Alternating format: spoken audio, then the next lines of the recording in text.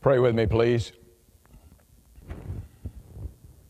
Lord, nothing in my hand I bring, simply to thy cross I cling. Amen. King David lived for 70 years. When he was 30 years of age, he ascended to the throne of Israel, chosen by God to lead the people of God. And that he did for the next 40 years. He was, without any doubt, the most dominant figure of the Old Testament. He was, by any standard, a man of unusual greatness. In fact, at one point, the Bible describes him as being a man after God's own heart. However, King David was, like all of us, a person whose feet were made of clay. King David was, like all of us, a sinner. And sooner or later in life, sin always has its consequences. King David is a case in point. The scene we encounter today is set at the gate of the ancient city of Mahanaim. Now, under normal circumstances, that city gate would have been jammed with people, a veritable whirlpool of human activity.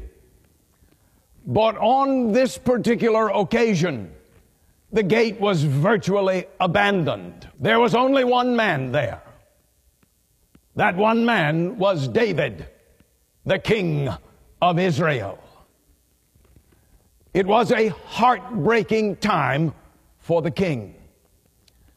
And the people of the city of Mahanaim understood that. They knew the circumstances.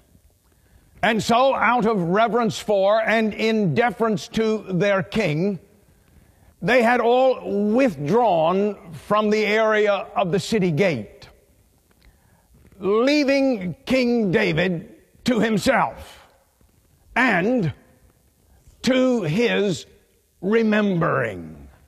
You remember I said that it was a heartbreaking time for King David. Be assured that it was. You see, there was a civil war raging just a few miles away. The commander of the rebel army, this army which had attacked the forces of King David, the commander of that rebel army was none other than David's own son. His name was Absalom. Absalom, who tried everything he could to undermine his father's authority.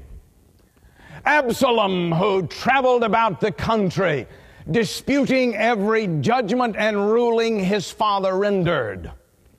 Absalom, who became the political operative par excellence, manufacturing for himself a substantial group of friends and followers. Absalom, who then mustered this rebel army which attacked the forces of King David with the intent of securing David's throne for none other than Absalom. Absalom, David's own son.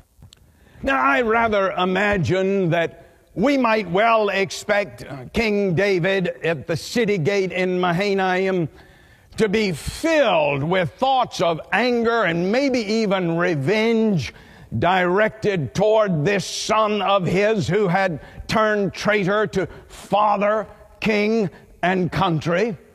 And yet the Bible says that King David had no such thoughts toward Absalom. Instead, the Bible says, King David thought of Absalom only in terms of tenderness, concern, and deep grief.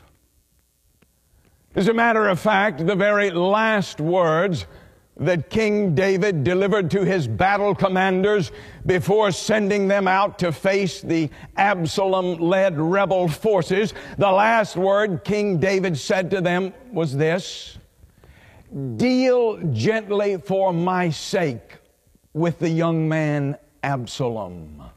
And then after the battle, the messengers came ready to inform the king about the results of that battle. And King David never even bothered to ask who won or lost the fight.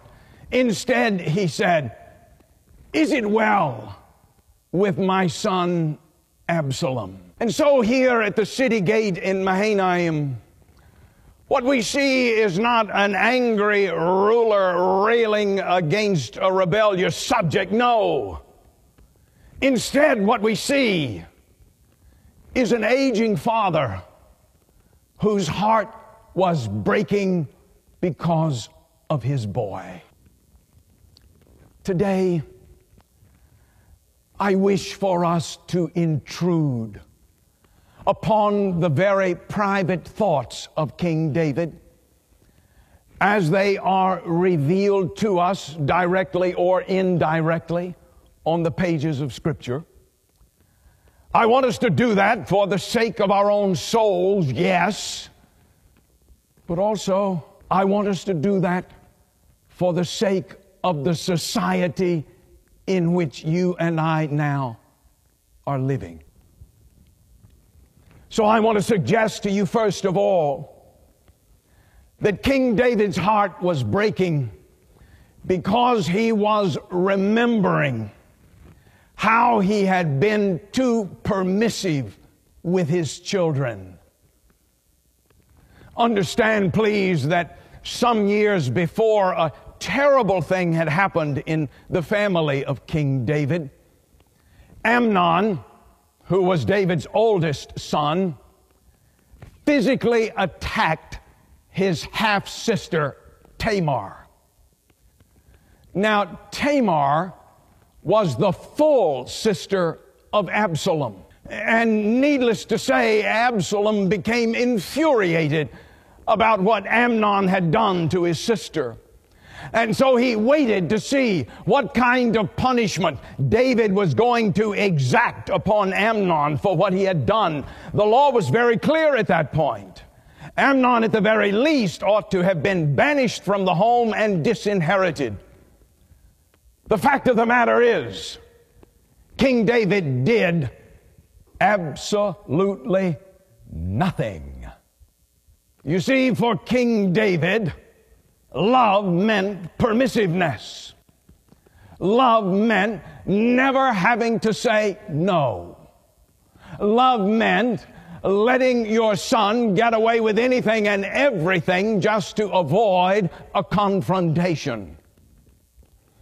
Well, in light of that, Absalom exploded in rage. He decided to take matters into his own hands, and Absalom wound up murdering Amnon.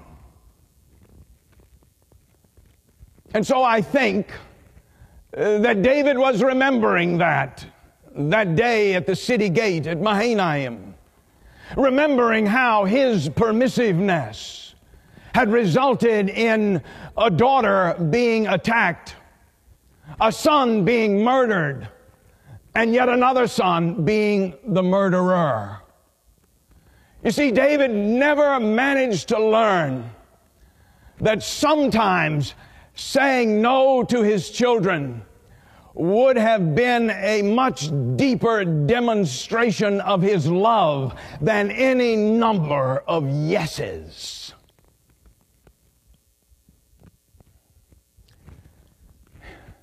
You and I are living today in the midst of a society that seems to have increasing numbers of troubled and troubling young people. And many reasons are offered for that phenomenon. There are some who say that young people are disillusioned by the hypocrisy of the older generations, and that's what leads to the trouble that's there.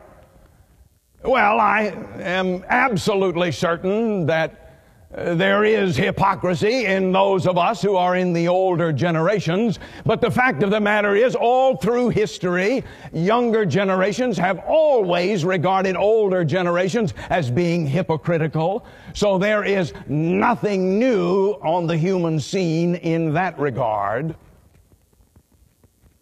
There are others who suggest that young people today are tormented by the threats of terrorism and violence and massive social problems and the disintegration of familiar institutions. Well, I'm reasonably certain that those things which are existent in our time do affect the mood of young people today. But I am a serious enough student of history to know that all throughout history there have been repeated times of destruction and disintegration, and so there is really nothing new in that on the human scene. No, I will tell you honestly that I believe that the greatest problems among our young people today are created and fostered by the fact that we are teaching young people that freedom means license rather than responsible, disciplined living. I'm not alone in that belief. I am one small, insignificant voice in what I perceive to be a swelling chorus in our time. In fact, not very long ago, the keynote speaker at a National Psychologist Convention in Los Angeles said this: the greatest social disaster of the early part of this century is the widespread belief that abundant love makes discipline unnecessary. Well, that is certainly lesson number one we can learn from great King David. As a matter of fact, if you flip over in the Bible to the book of 1 Kings, you can read there that it says of King David that never once did he discipline his children by telling them they could not do what they wanted to do. Never once. Think of it. Never any guidance. Never any rules, never any restrictions, never any direction, never any denial, never any control, never any correction, never any accountability, never once. And what was the result? Just look at Absalom. He had everything anyone could ever want or hope for in life. He had good looks. He had fabulous wealth. He lived a charmed life. The problem was, he never learned to distinguish between right and wrong. He never learned the secret of responsible living or the respect for the rights of others. He came to believe that the whole world owed him a living. And as a result, he died a tragic death. Now, I want to say this clearly, and I'm going to ask you to help me to make it clear as you listen. Do not mishear what I am saying at this point. I want to clearly state that this is no justification whatever for discipline by either emotional or physical abuse. We have too much, way too much of that particular sickness in the society in which we are now living. That must be condemned and that must be stopped. But I must also say this equally clearly.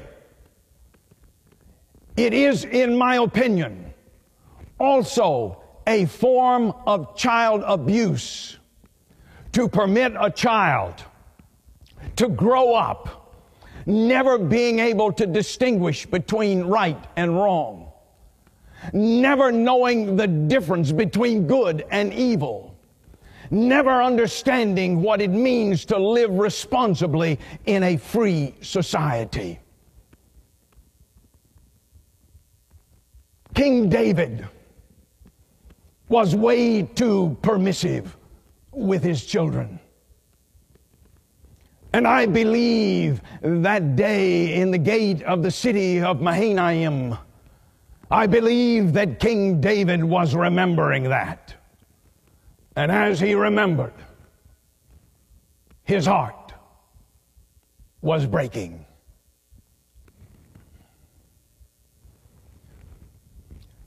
I want to suggest also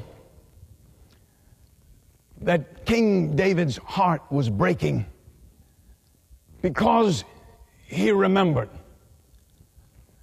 how he had set a terrible example for his children. You know, when we think of King David, we usually think of a gentle shepherd boy singing lovely psalms. Or we think of the valiant young hero who felled the giant Goliath. Or we think of the noble king who ruled Israel until there was liberty and justice for all. All of those things are, of course, quite true about King David. But that is not the full picture of King David's life. The fact of the matter is, his administration was a swamp of lust and desire. His court was filled with intrigue and deceit. His reign was blood-spattered from beginning to end. And it was in the midst of those circumstances that Absalom grew up, the third son of David's third wife. Little wonder, I suppose, that one time when Absalom was talking to a man named Ahithophel, Absalom said to him, "My father has poisoned me." Little wonder indeed. Oh, yes, I think that day at the city gate at Mahanaim, King David was remembering Bathsheba and how she became temptation for him and how he yielded to that temptation. I think he was seeing in his mind's eye the face of that brilliant young soldier Uriah who loved his God, his king, and his wife. And I think David was remembering how he had stolen that wife Bathsheba, and then he had sent that brilliant young soldier off to die in battle. And I think David was remembering how Nathan, the strong and stony prophet from the hills, one day came storming into his presence, pointing at him the finger of accusation and crying out for all the world to hear, "David, thou art the man." Oh, yes. I think that day at the city gate, David was remembering all his moral failures.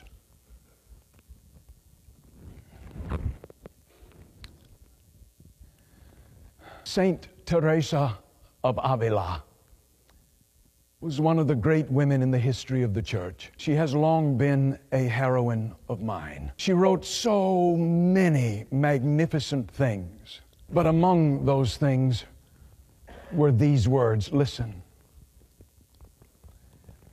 "I was much helped by the fact that I never once saw my mother or my father respect anything but goodness." Whew. Isn't that beautiful? Wouldn't that be a blessing for any child? But that was not a blessing that Absalom ever knew. For Absalom grew up in a home very much like the homes that too many of us know only too well. Homes where parents give themselves not to goodness but to evil. Homes which are marked not by sacrificial love, but by greed and pettiness and jealousy and resentment. Homes where vengeance is taken one upon another. Homes where children are shuffled about like pawns. Homes where the atmosphere is poisonous and the tension is toxic. Oh, Saint Teresa said, "I never once saw my mother or my father respect anything but goodness." Oh, please God for homes like that today. Back during the Korean War, there was an American general named William Dean. He was captured by the North Koreans. They sought to extract information from him by torturing him hideously, but he gave them no information. They then resorted to trying to brainwash him, but it didn't work. His psychological powers were stronger than theirs. Finally, after 2 years of unspeakable treatment, they gave up. His captors came to General Dean and said to him, "In 5 minutes, you will be beaten to death. You have 5 minutes to write a farewell note to your wife." General William Dean wrote that note, and then he died. Some years later, the note was made public. I lift up for you a single sentence from that letter to his wife. It is the last sentence of the letter. General Dean wrote, "Please tell our son Bill that the word is integrity." My Father in heaven, think of that, will you? The very last words a father speaks to his son. And those words are, the word is integrity. Oh, my friends, in too many homes today, in way too many homes today, the word is money, success, prestige, prominence, portfolio, popularity. And those words sometimes can poison. I believe that day at the gate in the city of Mahanaim, King David was remembering that of all of the words he gave to his son Absalom, he never once gave him the word integrity. And I believe that as he was remembering that, his heart was breaking.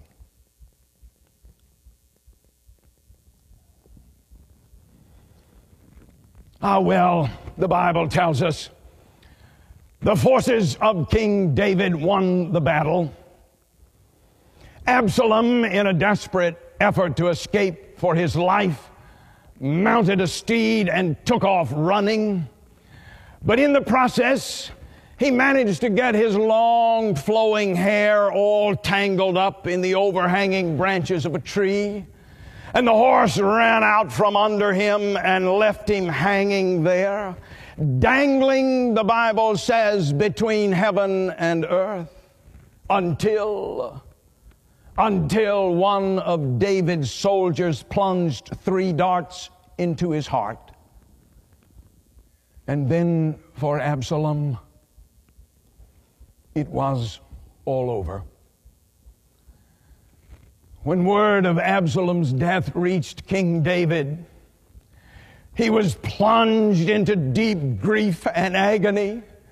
And he cried, "Oh, Absalom, my son, if only I had died in your place. Absalom, my son, my son." The king's heart was breaking. Just as God's heart breaks whenever he sees us, his children, trying to go our own rebellious way, whenever he sees us trying to control our own lives the way we want to do it, whenever he sees us running off to the far country of selfish, sinful desire, God's heart breaks. And God says what David said, "If only I had died in your place. But what David could not do, God did. For one day on a hill called Calvary, in the form of one who sometimes is called the Son of David, God gave Himself for you and for me, so that we might forever know that at the heart of this universe of ours there beats a heart of love. A love that will never ever quit. A love that will never ever give up. A love that will never ever let us go. A love that will never ever let us down. A love that accepts us just as we are, but which will never ever leave us just as we are. A love which pursues us in life, no matter what we may have been or done or said or thought in life. A love which is constantly reaching out to us in Jesus Christ, constantly trying to draw us back home. Home. Home to the Father's love. Back home. Home. Where we belong.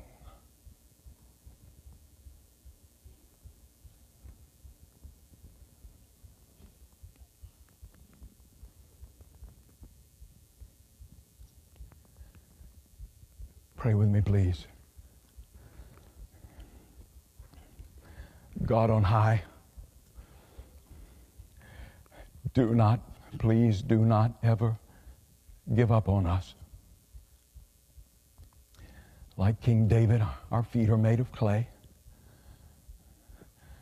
But what we truly, deeply long for, more than anything else in all the world, is to be at home, in your home, with you and with your Son, the Son of David, Jesus Christ. Amen.